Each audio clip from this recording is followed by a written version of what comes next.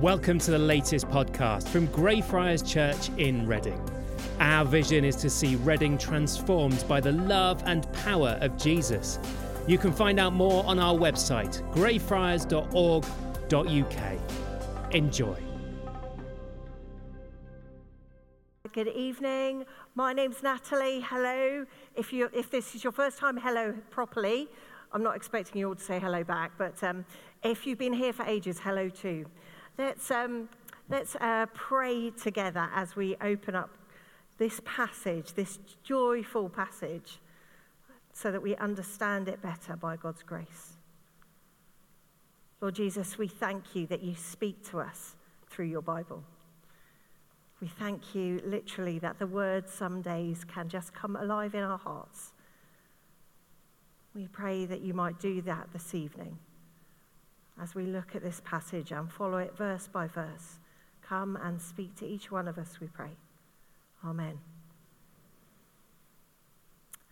Now, I don't know how much you look at social media, but as I was scrolling through Facebook videos this week, I came across one that struck me.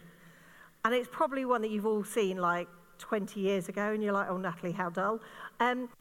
But there was a young child having his prosthetic leg fitted for the first ever time. And yay high, kind of toddler age, just about able to walk, but obviously hadn't, because this was the first time he'd had a prosthetic leg put on.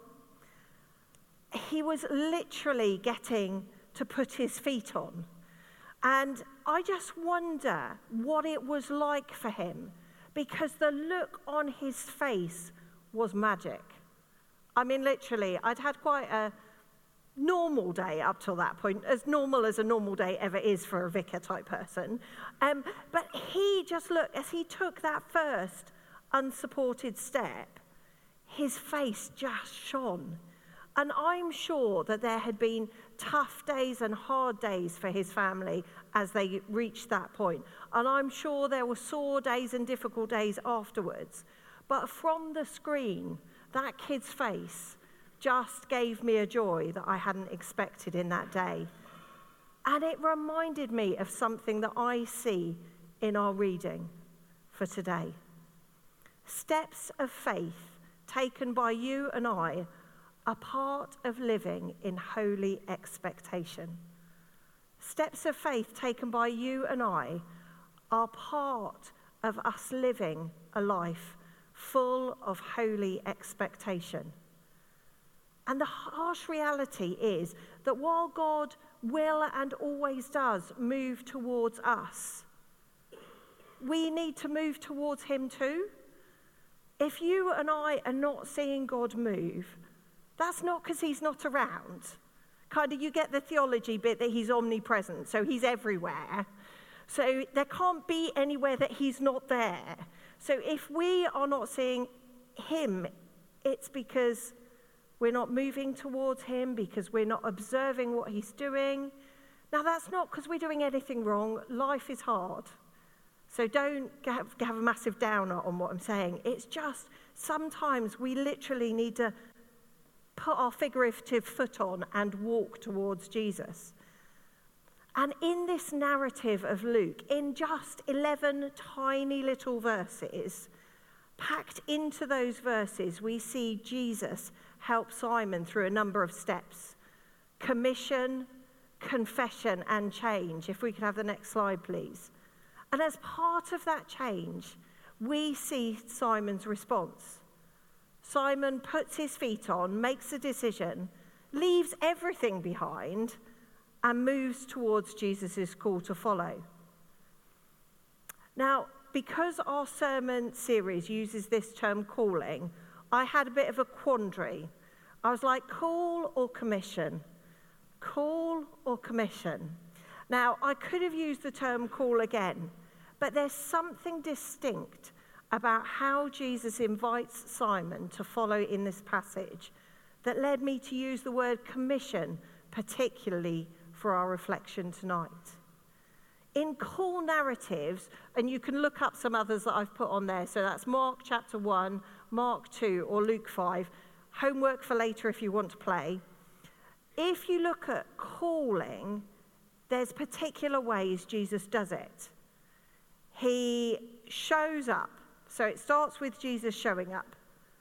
And then he sees someone in a way that other people don't. He sees somebody in a way that other people don't. And Jesus then calls them, and then they leave to follow him. Now, our passage has elements of that, but it has a bit more, and it's a bit more complex. So I was like, right, okay, I'm just going to have to use the word commission and explain it. So I'm going to have to put my big boots on, and we're going to have to dig into it, because it's about commissioning. And I'm going to step us through the passage, literally verse by verse. Because whenever Jesus commissions someone, there's a bit of a shape to what he does. And if we understand that shape, then we can recognize when it's happening for us. Now, our narrative starts with an introduction. So we start with an introduction. And for the furious note takers amongst you, we're going to go through each of these. So don't try and write every word on this slide right now. Don't need to. Take a picture if you want. Don't write it down. Jesus' commissioning of Simon arrives in the context of learning from teaching. If you go back in chapter 4, Jesus is teaching in the synagogue. And then he goes on to drive out an impure spirit and heals people. So we see this introduction, the start to our passage, is in the midst of Jesus' followers witnessing the acts of God. They're seeing God move through Jesus, healing and driving out evil spirits. Now, in our introduction, Jesus arrives and he looks around and he's like, what's going on here? And he sees a couple of boats that are empty. And those empty boats are empty because the fishermen have gone off to one side to wash their nets and prepare them for fishing for the next day. And then this confrontation happens. Who likes confrontation here in the room? Oh, good. Okay. Who can be quite challenging sometimes out of you lot? Yeah, okay. I love this. I get to see your facial reactions. So there's a husband and wife sitting in the congregation, and the wife puts her hand up and the husband looks. It's just beautiful. We each handle these kind of situations differently, don't we? This confrontation, Jesus steps into somebody else's boat. So what would be the equivalent? It would be like Jesus turning up in our church office and sitting in my desk.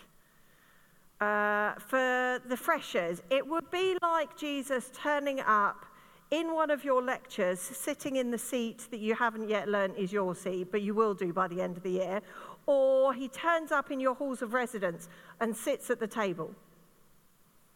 So literally, Jesus turns up and steps into one of the boats and says to the owner of the boat, or the one who's using it, Simon, can you please take the boat out a little way from the shore?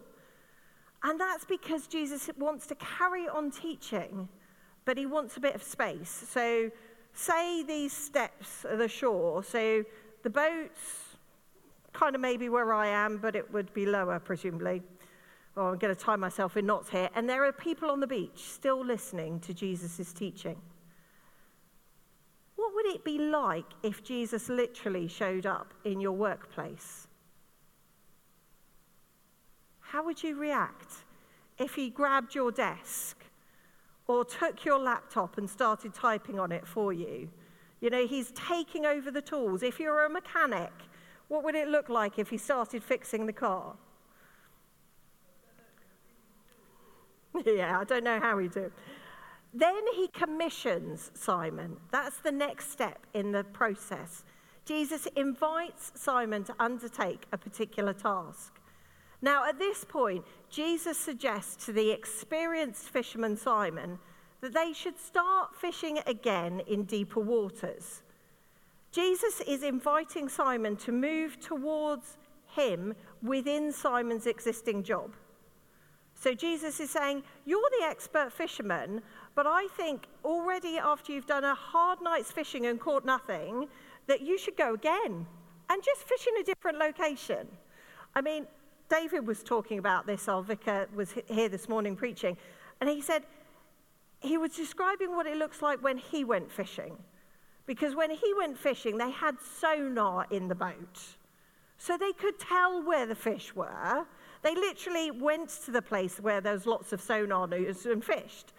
Jesus is saying, you don't have sonar, but I think you should go out a little bit deeper and fish again. What move is Jesus asking of you? What's the equivalent of him telling you to fish again? What does that look like? And next we hear the protest. No surprising, given that they'd not caught anything in a whole night of fishing, and understandably might have been actually quite tired, they question the wisdom of Jesus commissioning them to fish again. Now, I don't know about you. Have you ever tried protesting when God invites you to do something? I have. Yes. It didn't go so well. You can ask me about it later. I haven't got enough time to unpack it all this time round. But Simon literally looks at Jesus, and we see Simon's response in the passage. And I wonder whether Simon started with his reaction in a place of frustration or fear. Does his reaction come from frustration or fear at having to continue to fish after having worked hard all night and come back with empty nests? Somehow in his own heart and mind, though, in his reaction, Simon reaches a point of acceptance. And he puts his extra strength fishing feet on and takes a step towards Jesus. And he says, because you say so, I will let down the nets. Simon acknowledges the reality, the limits and the scarcity, the fact that there might not be more fish to catch, but also he displays a willingness to listen to Jesus and to try again. And what does it look like when he tries with only his human resources to fish? Well, we know that because he comes back earlier with empty nets.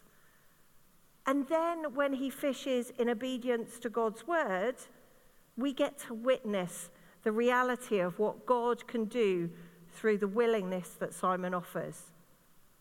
I wonder what would have happened if Simon had said, no, thank you.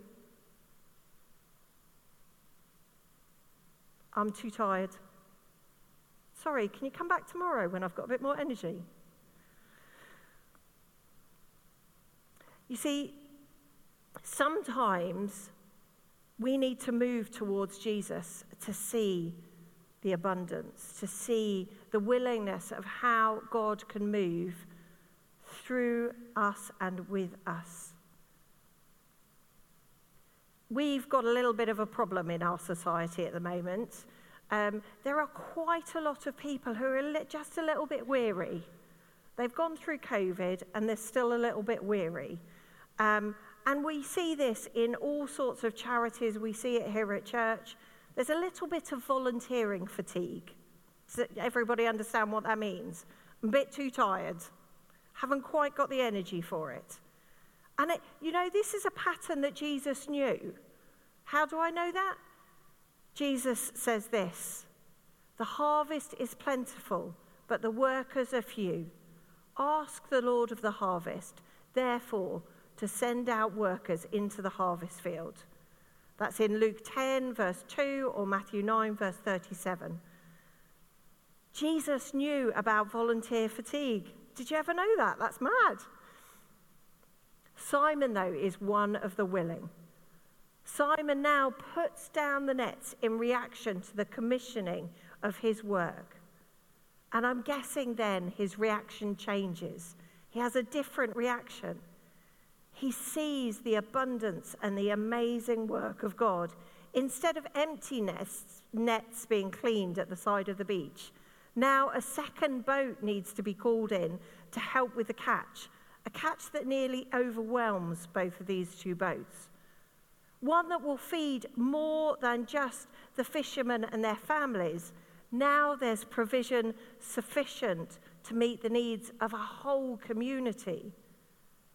If the narrative had stopped there, literally if I'd asked Marcella, okay, we're done at that point, stop reading here, the focus of our reading would be about abundance, about the amazing provision of God, these nets that are full to overflowing. And that doesn't mean that that's not true. It's still incredible and amazing. But there's more to our story than that, because God is not done yet. Simon is overwhelmed by the hand of God at work, and his fresh reaction is confession. When he sees the abundance and overflowing catch of fish, he says this, "Go away from me, Lord, I am a sinful man." Go away from me, Lord, I am a sinful man. It's a beautiful reaction, isn't it? It's a beautiful reaction that he sees that God's provision is amazing, and he thinks, I'm not up to the job yet. And our society's got a bit of a struggle with saying sorry and apologies. And I thought at the point that we're talking about confession, it'd be good to look at what that means. I get really, really a bit weary of numerous lovely people standing up and making their confessions, their apologies. I don't know if you've come across this in the news, but sometimes people make an apology. It might be a politician who's got it wrong. It might be a sports figure who's gone a bit awry. Sometimes it's a preacher or a vicar or a clergy person. Sometimes it's a business person. And one helpful author offers a great distinction. An apology is an expression of regret. An apology is an expression of regret where somebody says, I'm sorry. I'm sorry. That's not what Simon does here. He confesses. It's an admission of fault. And he says this. He says, go away from me, Lord, I'm a sinful man. A confession is an admission of fault where you say, I'm sorry, I did wrong. But apologies address an audience. So I could apologize to you and say, I'm sorry for whatever. But a confession needs something different. It needs more than apology, because a confession means change. A confession means change because confession doesn't come without a change in behavior. It starts with the I'm sorry, but then it means I will react differently next time those same circumstances arise. And that's what Simon does. But before I jump ahead, one more step, reassurance. Jesus gives reassurance to those he commissions, just as well, because otherwise we'd all be really worried at this point. In the case of this text, the reassurance is not just about the abundance of fish, the full boats, the boats that are nearly tipping over because they've got so much in them. It's that you and I, along with Simon, will see Jesus deliver when we follow his commissioning instructions. Jesus invites Simon and you and I not to fear as we take up his commission.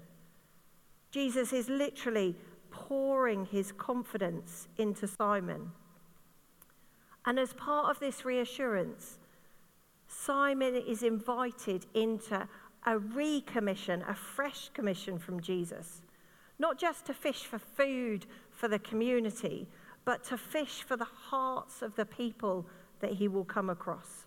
The Message translation puts it this way. Jesus said to Simon, there's nothing to fear. Can you turn to your neighbor and say, there's nothing to fear? So if Jesus is commissioning you, literally there's nothing to fear. From now on, you will be fishing for men and women. Now, that might not be your call to fish for men and women, but you will be commissioned for something.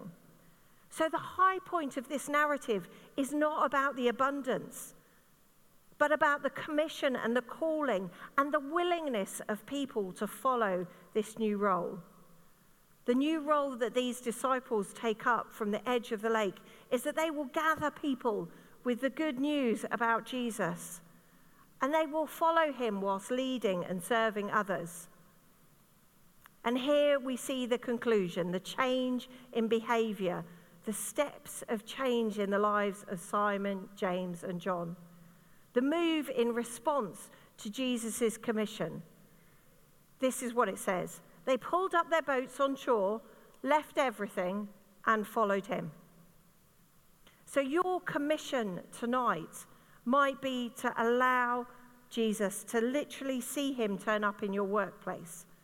Your commission might be like Simon, James, and John, to be fishers of men, to go out and find people and help them find faith. Whatever your commission is, there'll be a pattern in it somewhere. It'll look something like commission, confession, and change. And we see steps of faith taken by Simon as he lives this life of holy expectation. And woven through it is that commission, confession, and change. And in the midst of it is Jesus' reassurance of help to those who are ready to put on their feet and follow Jesus and to take steps in the direction of his call. So what does that look like for you and I today? Well, it depends where you are, really. I don't think any of you are fishermen. Let's just have a quick look round. Any of you fishermen? Oh, we've got one. Amazing. With the sonar, he might ask these guys to put down fish in deeper waters.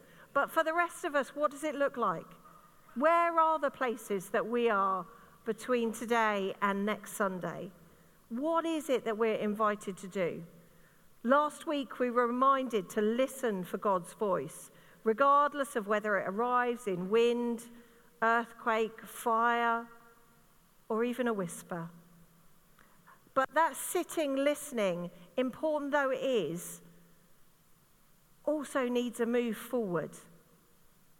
If God wanted us just to sit and listen and do nothing, I doubt the Bible would have passages about running the race, about calling, about commissioning or following.